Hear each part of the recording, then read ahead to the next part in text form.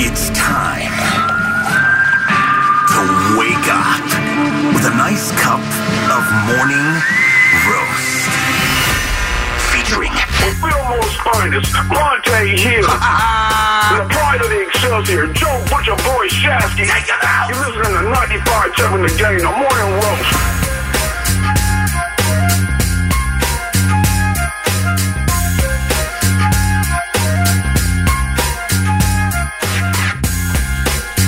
Oh, baby, oh, baby, oh, baby. That's what you're getting at 6 in the morning right now. We're going to do a deep dive, though, as we say good morning to everybody out there getting off their YouTube, or getting off their graveyard shifts, Teachers, students, cops, firefighters, mini drivers, you know the drill. We're going to do a deep dive today into what went good, what went right, what went wrong, the good, the bad, the ugly of the NFC Championship game, because on the third watch here, you notice a lot of things that cannot happen against the Kansas City Chiefs. Now, we're not going to break down the Chiefs, right away here. We got a few days. We got a few, when I say a few days, about 8 days to break down the Kansas City Chiefs, and we see what's going on here. What is this, Niners at Stadium Swim? Well, no. I was just going to say there's a timer. There's 12 days, 9 hours, 23 minutes. Look at that on CBS right now. 12 days, 9 hours, 23 minutes, 6 seconds, 5 seconds, 4 seconds, 3 seconds. But there's a lot for the Niners to clean up now. Oh, no doubt. Now, but one thing we didn't really get into, and we could start wherever, but I see a lot of people with the Brock Montana and the Joe Montana comparisons with Brock Purdy. I thought a lot of that game on Sunday. Yeah, there were some Joe elements to it. But those scrambles reminded me so much of Steve Young and the way he finished those runs. Steve Young didn't like to slide. Remember that was a big thing? Steve Young would fall head first. He would take on a hit. He would take a pile on. You think about some of those classic touchdown runs. There's a lot more Steve Young to those scrambles with Brock Purdy than Joe Montana, but I thought the footwork was elegant, especially on that final drive, the championship drive, in which they go 7 plays, 70 yards to ice the NFC title game and advance to the Super Bowl. I think it's so unfair comparing him to the legends. I don't like doing that, I know. but if we're going to do that, if the fans are going to do that, I'll play along. Okay. And I'll just say, you know what? I saw some elements of Steve. I saw some elements of Joe. All right. Well, what I saw, at least in the first couple of drives, because I'm going through it. And let's start with some of the bad, right? Because I do want to get into all of the good. But starting with some of the bad, like the first couple of drives. Are you sure people want to start their morning off with some of the bad? I'm kidding. Okay. You tell me. You continue. It's okay. I just thought he was very hesitant. This was the second game in a row where it felt like that first read maybe wasn't there. Maybe he wasn't seeing the pocket well, or seeing the rush was coming into his face because there wasn't a big pocket. He didn't see the field well, and it felt like that first read got taken away, and he got just a little gun shy, a little hesitant early on. Now, he settled in, and that's to his credit, and I thought that Deebo Samuel really helped things out in that second half. I thought CMC really helped things out. I think some of the easier throws, but I'd be lying to you if I didn't say it. He made some good throws early on, but hesitant was the word that I kept coming back to. It felt like he was afraid to make a mistake. And then he did make the big interception. And then it was almost like, okay, now I'm just going to play ball. I've already made the mistake. Kind of like Jimmy Garoppolo, right? When Jimmy Garoppolo would throw a pick. Now, depending on which game you want to pick on, but most of the time when Jimmy threw a pick, he would get better after that interception. He would get the mistake out of the way. Shanahan would take the ball out of his hands, and then Jimmy would start to cook. Now, CMC, look, he's starting slow, and Brock Purdy was starting slow on, but I thought it was just a team-wide breakdown. I thought guys, Detroit was just all over them. I thought they were ahead of Kyle Shanahan early on in this football game by taking away that first read. Everybody knows the Niners love those slants. They love those drags. And Detroit zoned it up a couple times, even on the Brendan Ayuk touchdown to tie the football game up at 24-24. I thought that was one of his best throws of the night. One of his best throws of the night. He kind of slid the pocket to the left. Right. That was a beautiful ability of using the feet like you're talking about to kind of move things. However, I noticed, too, on the Detroit side of things, where C.J. Gardner-Johnson was late getting to his spot. And it felt like Eric Glenn had guys designated to their spots in that zone defense. Hey, I need you to guard this area. We see that a lot with the Baltimore Ravens, right? With that matchup zone. Hey, let's guard this patch of grass here. And at times, with Brock Purdy's feet and his eyes, he was able to manipulate that secondary, manipulate that defense, and just get them off their spots to where they are a second late, a half second late on some of those throws. And you saw that with Ayuk. I thought the championship drive, because I also want to get into Shanahan and his evolution as a play caller and as a head coach on finishing football games. That was a big talking point with Shanahan for so long. But back to Brock Purdy for a second. Look, it didn't start off pretty at all. It did. He got wacky there. When he got the Niners back into the football game, there were some things, and you listen to Greg Olsen, who, by the way, was absolutely phenomenal. By the way, Robo, Olsen, give me Greg Olsen all day. I thought Robo was a little out of touch in that AFC Championship game. I listened to it thoroughly last night, watching the second half back between the Ravens and how good is Chiefs. Mahomes is good, but I'm like, Robo, you got to capture the moment here. Greg Olsen captured everything in that NFC title game and broke it all down well. But Purdy was breaking so many rules as a quarterback. Well, I'm glad you brought this up, because to me, one of the plays that's going to get lost, and it's more of like a highlight play, but I don't think people understand the magnitude of the play. It's third down, and they're kind of in no man's land. Yep. And it's too deep to kick a field goal. They're down 2 touchdowns at the time. And, they're down 17 points at the time. And he scrambles out to the left, and I don't think he's going to get a first down. And I don't think they're going to be able to hit a field goal from that far. No. They're like at the 42, 3. Like they're in a really tough spot. First drive in the third quarter. Yes. And it feels to me like they're at the Detroit 35-yard line, 3rd and 4. So if you don't get a completion there, if you don't get any yards, it's a 52-yard kick. After the guy's already missed one earlier in the game, wide right. So I don't know. I thought that was a crucial play. And yes, it's a goofy, Juwan Jennings is one of the best catches of his career. It's a goofy play where he's rolling left. I thought he's going to run for the first down. He turns back around and does the cardinal sin of throwing back to the middle of the field, which you talked about. And just getting that drive to be extended gave them what I believe to be a much more comfortable field goal attempt, which to me was kind of like, okay, all right, we got some points on the board. Even though in my seats at the time I was like, God, I needed 7. Right. Yeah. They just needed points. Well, Shanahan said that in his post-game locker room speech. It was like, boy, I thought we were going to get a touchdown. We got a field goal, and I thought, boy, this is going to be a little hard. That's what I thought too, though. Didn't you? And Shanahan told his team, well, to get the field goal there, it's like you had to get a stop. You had to get a stop. Right? The defense is going to have to buck up and get a stop at some point. And that next possession where Detroit goes for it on 4th and 2, we didn't talk about the third down play. Now, the 49ers get the 3 points, right? They kind of calm the waters down. Yes. You're down 2 scores. I'm thinking to myself, boy, would it have been nice to have that Jake Moody field goal in the first half, but you don't. You're down 2 touchdowns. So Detroit's going for it. Now, I found this out, just kind of doing some research yesterday and watching the game back. Detroit, going into that football game, they were 20 of 25 on 4th downs in which it was 4th and 3 and less. Think about that. They converted 80% of their 4th downs when it was 4th and 3 or less. That's what they do. But I want to pause right here because I've been thinking about this for literally 24 hours. We're not the Chicago Bears, and it's not week 11. You know what I mean? Like, I get your point of view. They did it against Kansas City. They do it against anybody. It's not just the Chicago Bears. But this isn't just anybody. Like, I don't wear gym clothes to church. You could say by the end of the season, Chicago Bears defense was better than 49ers defense.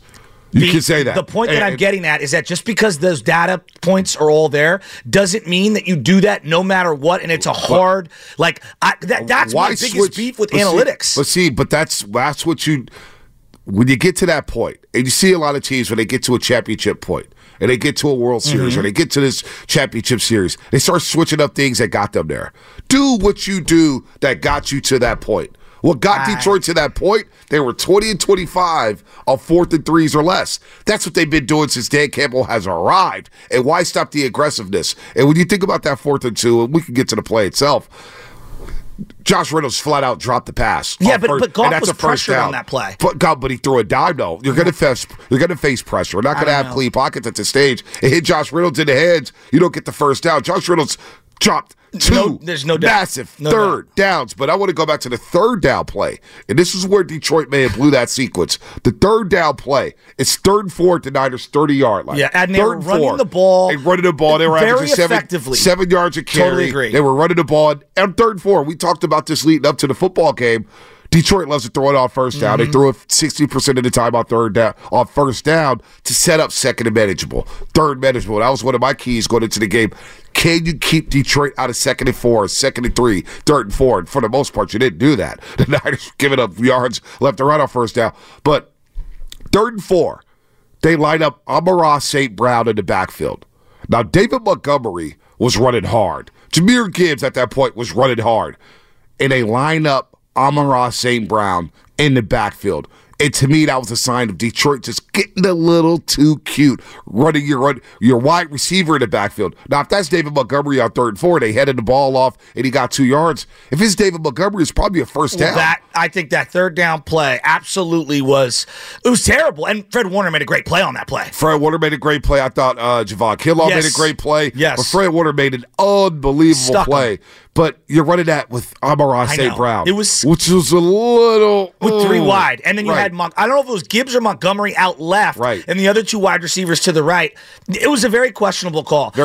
I don't know, B. Like, I hear you on the we did this all year. I just think there are certain situations that are just different. And that's the way I am. Like, when I watch Bumgarner come out of the bullpen in Game 7, it's Game 7. It's different. When I watch Mariano Rivera come out for a 5-out save, it's a playoff moment. It's different. It's not what we normally do throughout the regular season. When I see, like the Warriors, for example, allowing Steph Curry, this is one of the things that drove me nuts, even though he's got a hurt knee, taking normal rest in Game 7 of 2016, where he's waiting till the 6.5-minute mark to check in, that was wrong. This is not a regular season game. I don't just do what I did all year. I get the mentality. I understand it. But I also believe there's a time and a place. We just disagree on this one. The play was executed correctly. Goff fouled pressure. He felt pressure. And he threw an absolute dime to Josh Reynolds. It hit Josh Reynolds in the hand. Can my receiver make a play and catch the pass?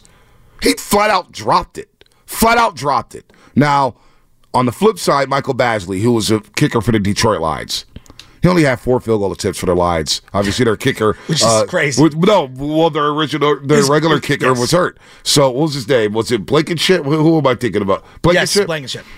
So, Basley 4 for 4 on the season. He only attempted 1 field goal for 40 yards on the season for the Detroit Lions. That's a 47-yarder if they do decide, hey, we're going to go for it. We're not going to go for it. Let's elect to kick the 3 and go up 3 possessions. All right. It's on the floor. What if he misses that? What if he misses that? Like, you know what I'm saying? Like, I hear you say, go kick. This guy had 1 kick over 40 yards at Levi Stadium. And again, you are 20 of 25 from 4th and 3 and less. This isn't the regular season.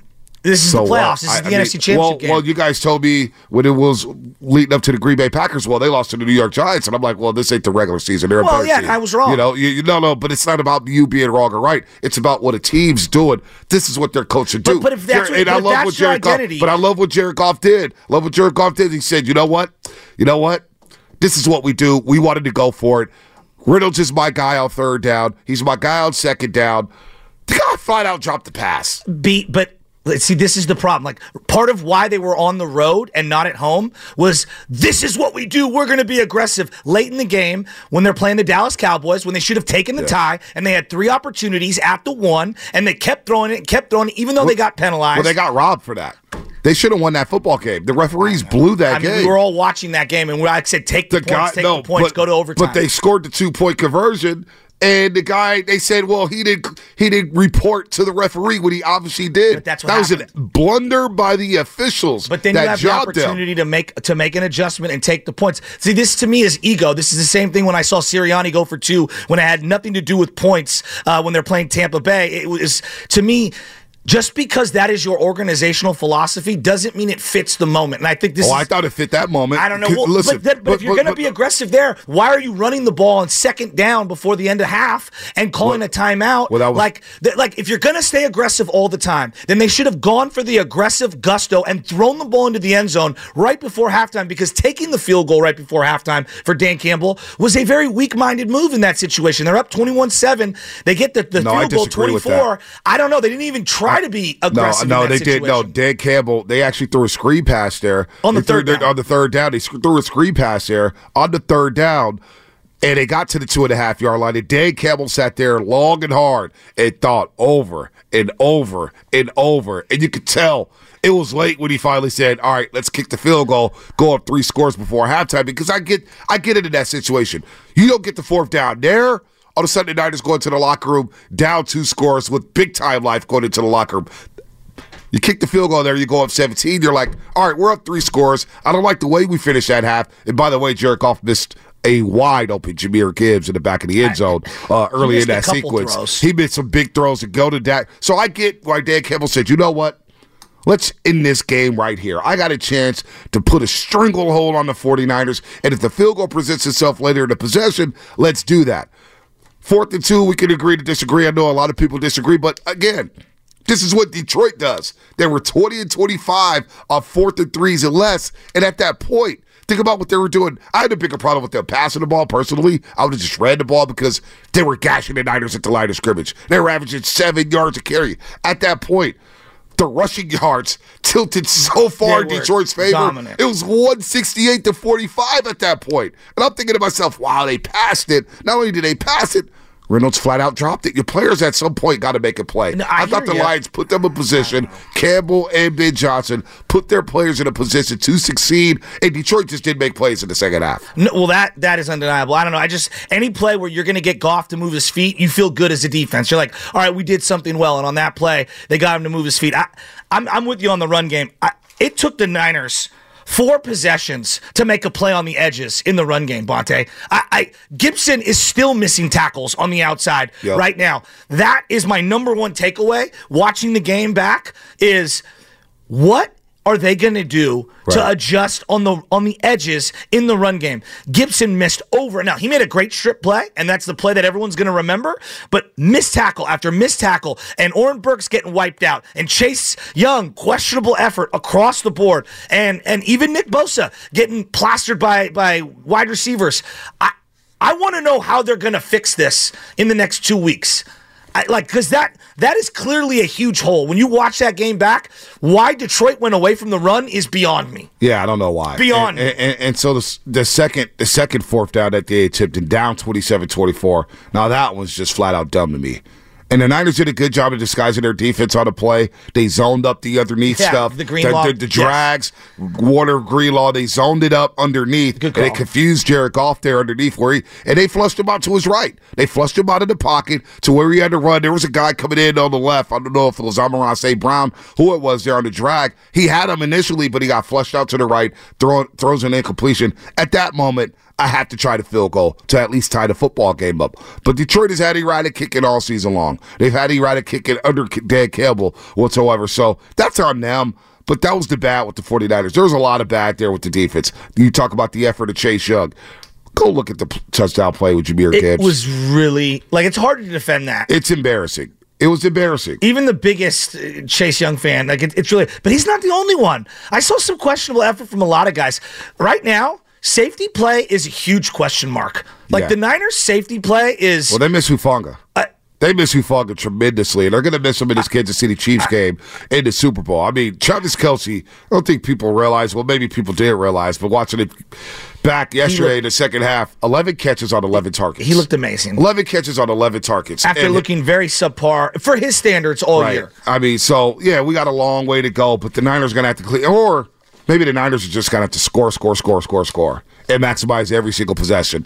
And you got to get off to a faster start. If you don't get off to a fast start against Kansas City, it could be lights out very, very early. I don't care how mediocre their offense was during the regular season. But there's a lot of bad in this game that the Niners have to clean up, and then there's a lot of good. And that's where I want to get into Kyle Shanahan in that championship drive. When they were up 27-24 to put that game away.